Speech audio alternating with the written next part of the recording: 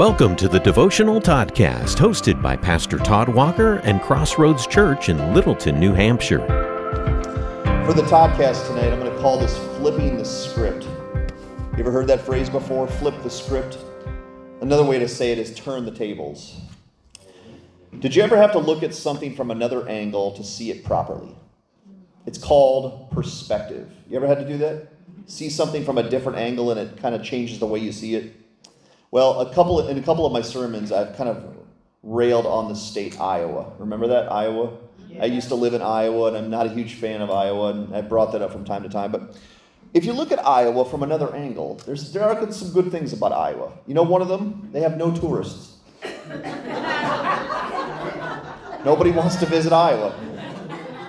So there's never a peak foliage season. You can go to all the stores, all the restaurants, whenever you want. Unless you hunt. Unless you hunt? In Iowa. What is Iowa known for? Deer. Deer? Good deer. Okay. Well, now you ruined my point. We can all go home, Ken. Because that's the basis for what I'm saying. Anyways, sometimes you look at things from another angle and it changes the way you look at it. Well, having 8 kids, as we do, we get a lot of strange looks when we go out in public, as you might imagine. In fact, it happens all the time. In fact, I recall one time my family and I went out to breakfast together, and this is actually a pretty funny story. There was a Mennonite family. You guys know what those are, the Mennonite religion? There was a Mennonite family sitting adjacent to us, and they only had 5 kids. And they just stared at us in disbelief the whole time. Like the whole time. Like it was so obvious. They just kept looking at us like, what is going on at that table? They were baffled. They were baffled that we had 8 kids and seemed to be okay with it. I just remember that being a very funny scene. The amount of weird looks that the walkers get in public is pretty remarkable. Now, I really have no idea what people are thinking when we walk past them with our huge circus. How wicked healthy you are. Yeah, maybe. All right. Not sure what that means, but we'll discuss it. We'll save that for another podcast. But it's not a stretch to assume that they're wondering, why? Why are any families having 8 kids in this day and age? And it's actually a pretty good question that no one's brave enough to really come up and ask us. And I'm going to give you the answer tonight. I'm going to give you the answer why we have 8 kids. Here's the answer. We're pretty insecure people. We're pretty lonely people. We need a lot of friends. And so we decided to make our own. So we have lots of friends thanks to our kids. Actually, that's only partly true. The real reason is because we love children. We actually do. And we consider the opportunity to have a big family to be a gift of God. We really believe that. Yes, having 8 kids is hard. There's no way around it. And it's not for the timid, okay? Especially during germ season. It really is hard. But if you look at our family from another angle, you might get a different perspective. You might be able to see the blessings of having 8 kids pretty clearly. Let me give you a few of them, okay? Number 1, we're never lonely. The Walkers do not face loneliness in our house very often because kids offer us an amazing opportunity to have life and energy and fun spirits always around us. And that's a blessing to my soul, to come home every day and find life. Number 2, life is never mundane. When you have 8 kids, there's no boredom. Now, they feel bored, but we don't. We're often doing fun and creative things together as a family, and we have 8 kids who hate boredom, so they're always chasing boredom away. So we have 10 minds, 10 people in our family always thinking about how to do fun and creative things together. Number 3 is we get everybody's hand-me-downs. We really do. We rarely have to buy clothes or shoes for our family because everyone donates their used clothing to the Walker Freak Show. And we're thankful for that. So please keep doing that.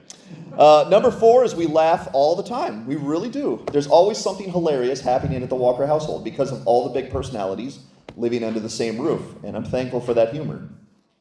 Number 5, and this might be a little ironic, but we stay youthful and possibly healthy. Living around 8 kids keeps our bodies and our minds fresh because we're always using them. They're always active. We do not have a sedentary lifestyle at all at the Walker house. And so that means that our immune systems are like Chuck Norris. Maybe they are, maybe they're not. I'm not sure. But I'm going with that theory. Number 6 is we grow every children's ministry that we go to exponentially. When we came to Crossroads Church, we doubled the attendance. And now we have a flourishing children's ministry, so you're welcome. Number 7 is we have a host of kids to take care of us one day when we eventually lose our minds, which is inevitable. So one of those, good try. One of those 8 better take care of us when we're senile and drooling into a cup. One of those 8 kids better take care of us. Now, we might appear, our family might appear to be freaks to some people in public. It seems that way. But the advantages of having a huge family is pretty clear to the Walkers. And I'll even say this, one more reason a huge family is nice is because our best chance at making disciples in this world is by flipping the script on the enemy and his blatant attacks against children in this culture, because it's really happening right now. And we get to flip the script on the devil by having 8 kids and raising them to be tiny disciples of Jesus, who by God's grace will one day turn into godly dads and moms and church leaders. And I consider that a huge privilege. But this podcast is not about having a big family or what size your family should be. That's entirely up to the Lord. This devotional is called Flipping the Script. Flipping the script on our enemy by using the strength in numbers strategy. I'm sure that's a strategy you've heard of. There are strength in numbers, right? I decided to look up a word in the dictionary. It's a word we talked about on Sunday. It's the word isolation. Maybe that's a definition you know, but I looked up the word isolation, and this is the definition it gave me. It says having minimal contact or little in common with others. Isolation is having minimal contact or little in common with others. Isolation is when you live on your own, either by choice or by the fact that nobody shares the viewpoints that you have about the world. And sadly, isolation is a huge problem in our culture. If our enemy can get us isolated, then surely he's smart enough to move us away from our Christian faith, because nobody can defeat the devil one-on-one, right? Nobody. Nobody earthly. But I also decided to look up an antonym to the word isolation. I just was curious. What is the antonym or the opposite of isolation? And I was surprised by the word that it gave me. The number one antonym for the word isolation. Any guesses? What do you think the opposite of the word isolation is? What word would pop in your mind? Any guesses? It's not the one I thought of. Haddon? You know the answer? What was the answer? Outgoing. Outgoing, possibly. Haddon, what was the word? Fellowship. Fellowship. He's right. Did you have the teacher's notes back there? Yeah. He's right. When I looked up the antonym to the word isolation, it gave me the word fellowship. Isn't that interesting? Fellowship. Then I decided to look up the word fellowship.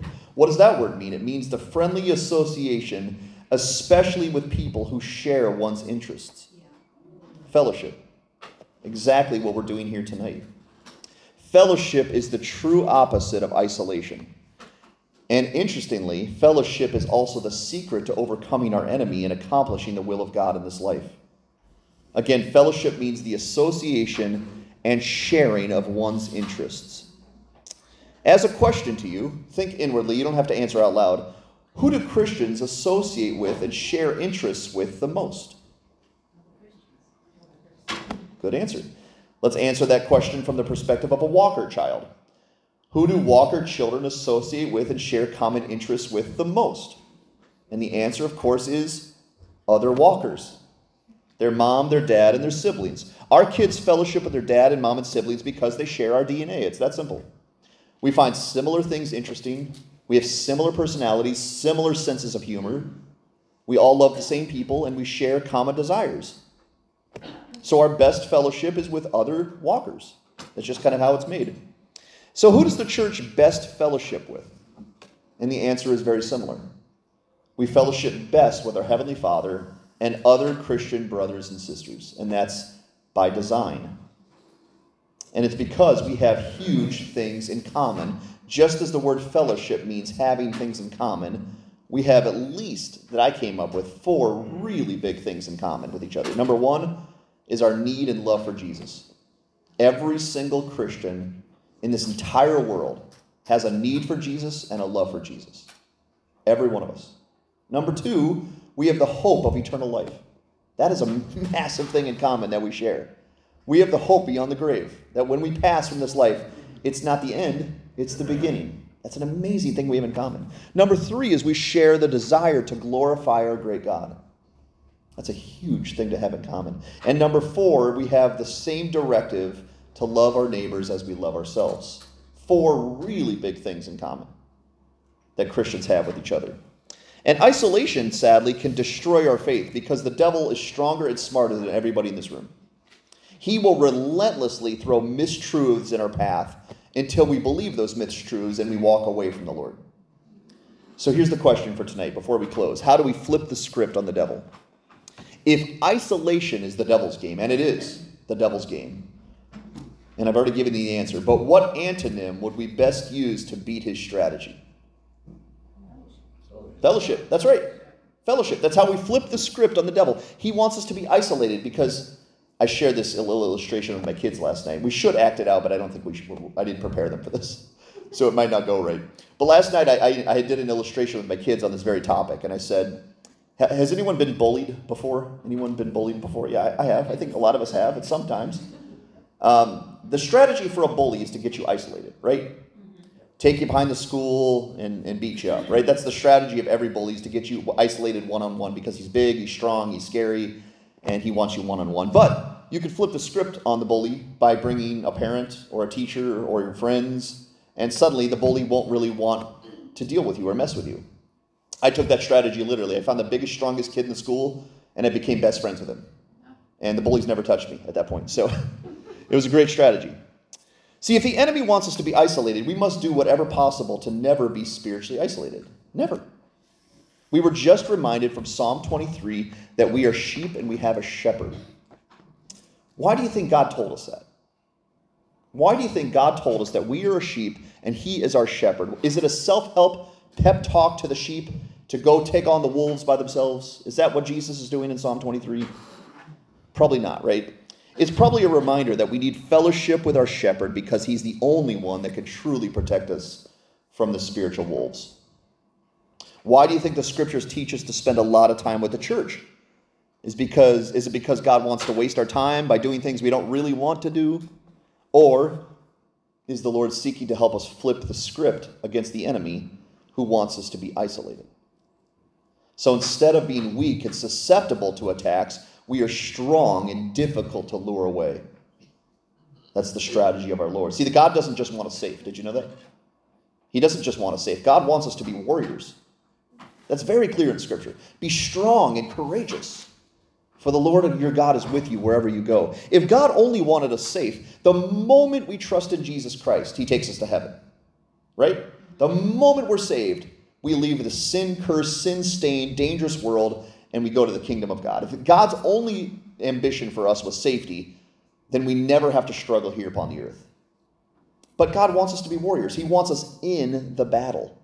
Now, he has promised to keep us safe in the battle, but he has also promised that by entering the battle as the church, we can take down the gates of hell. That's a promise he gave to Peter as he instituted the church. Peter, upon this rock, I will build my church, and the gates of hell will not overcome you. In other words, Peter, pick up your sword and advance. Go into the battle, and I will be with you. And the only way to stay safe and to defeat the devil is to realize our need for togetherness. This is the exact reason we call this gathering tonight, Together for Christ. It's all in this concept of fellowship. Sadly, we experience this. We all experience this. I wasn't here during this time, but during the midst of the COVID pandemic, I believe our enemy did a bang-up job at isolating us, isolating the whole world, maybe even the whole church, by getting us to believe that we don't need fellowship anymore. What we need more than anything is safety. In fact, some of us, maybe even more than we want to assume, traded fellowship for safety. And guess what happened to the church? It was wounded. It was severed. It was divided. And it was divided by isolation. The devil couldn't do that to us if we all remained together. But when he gets us isolated, just like the bully takes the kid behind the school by himself, he gets us to try to fight him one-on-one. And that's a very desirable outcome for the devil. I want to read a passage to you from Hebrews chapter 10. In verse 19, the writer of Hebrews says, "Therefore, brothers, since we have confidence to enter the holy places by the blood of Jesus, by the brand new and living way that he opened for us through the curtain, that is, through his flesh. And since we have a great high priest over the house of God, let us draw near with a true heart and full assurance of faith, with our hearts sprinkled clean from an evil conscience and our bodies washed with pure water. Let us hold fast the confession of our hope without wavering, for he who promised is faithful. And let us consider how to stir one another up to love and good works. Verse 25, not neglecting to meet together, as is the habit of some, but encouraging one another all the more as you see the day drawing near. Do you notice it? Fellowship, not isolation. Fellowship, togetherness. We must flip the script on our enemy by not only not isolating, but by committing ourselves to fellowship, both with our Lord in our daily disciplines and with his church in regular, faithful gathering. And maybe I'm preaching to the choir tonight. Maybe we don't all need this since we're here tonight. We're all fellowshipping. We see the need for it. But I'll say this. It's not going to be long before the devil finds a creative way to try to isolate Crossroads Church. And I'll even say the entire church. He's going to try, and he's going to try hard to find creative ways to get us alone, to get us isolated, to get us away from each other, to get us to be bothered by each other, frustrated with each other, and walking away from each other. And he knows exactly what he's doing because his directive is to get us isolated. He'll try to make us busy, sick, tired, frustrated to be around each other, or a combination of all of them. And his directive is very clear. If we isolate them, we destroy them. And our directive is clear from our Lord. If we stay committed to fellowshipping with Jesus and with each other, we can take down the very gates of hell. Not even just defend. We can go on the offense, enter the battle, and take down the gates of hell by fellowshipping with each other and with our Lord. I'm tired. Maybe you guys are as well. I'm tired of seeing Christians eke by with minimal growth because we're so easily isolated. I think it's time we flip the script on our enemy by entering the battle with our Lord leading the way and his church following right behind him. Let's not wait to divide. That is a defeatist attitude. Let's go on the offense for unification and fellowship. Because when we unify with Jesus, our shepherd, and with the entire flock of sheep, the wolves are going to move on to easier prey. It's a commandment. When we flip the script on isolation and make it our priority to fellowship together, the enemy finds it near impossible to trip us up because we have a huge, strong support system behind us.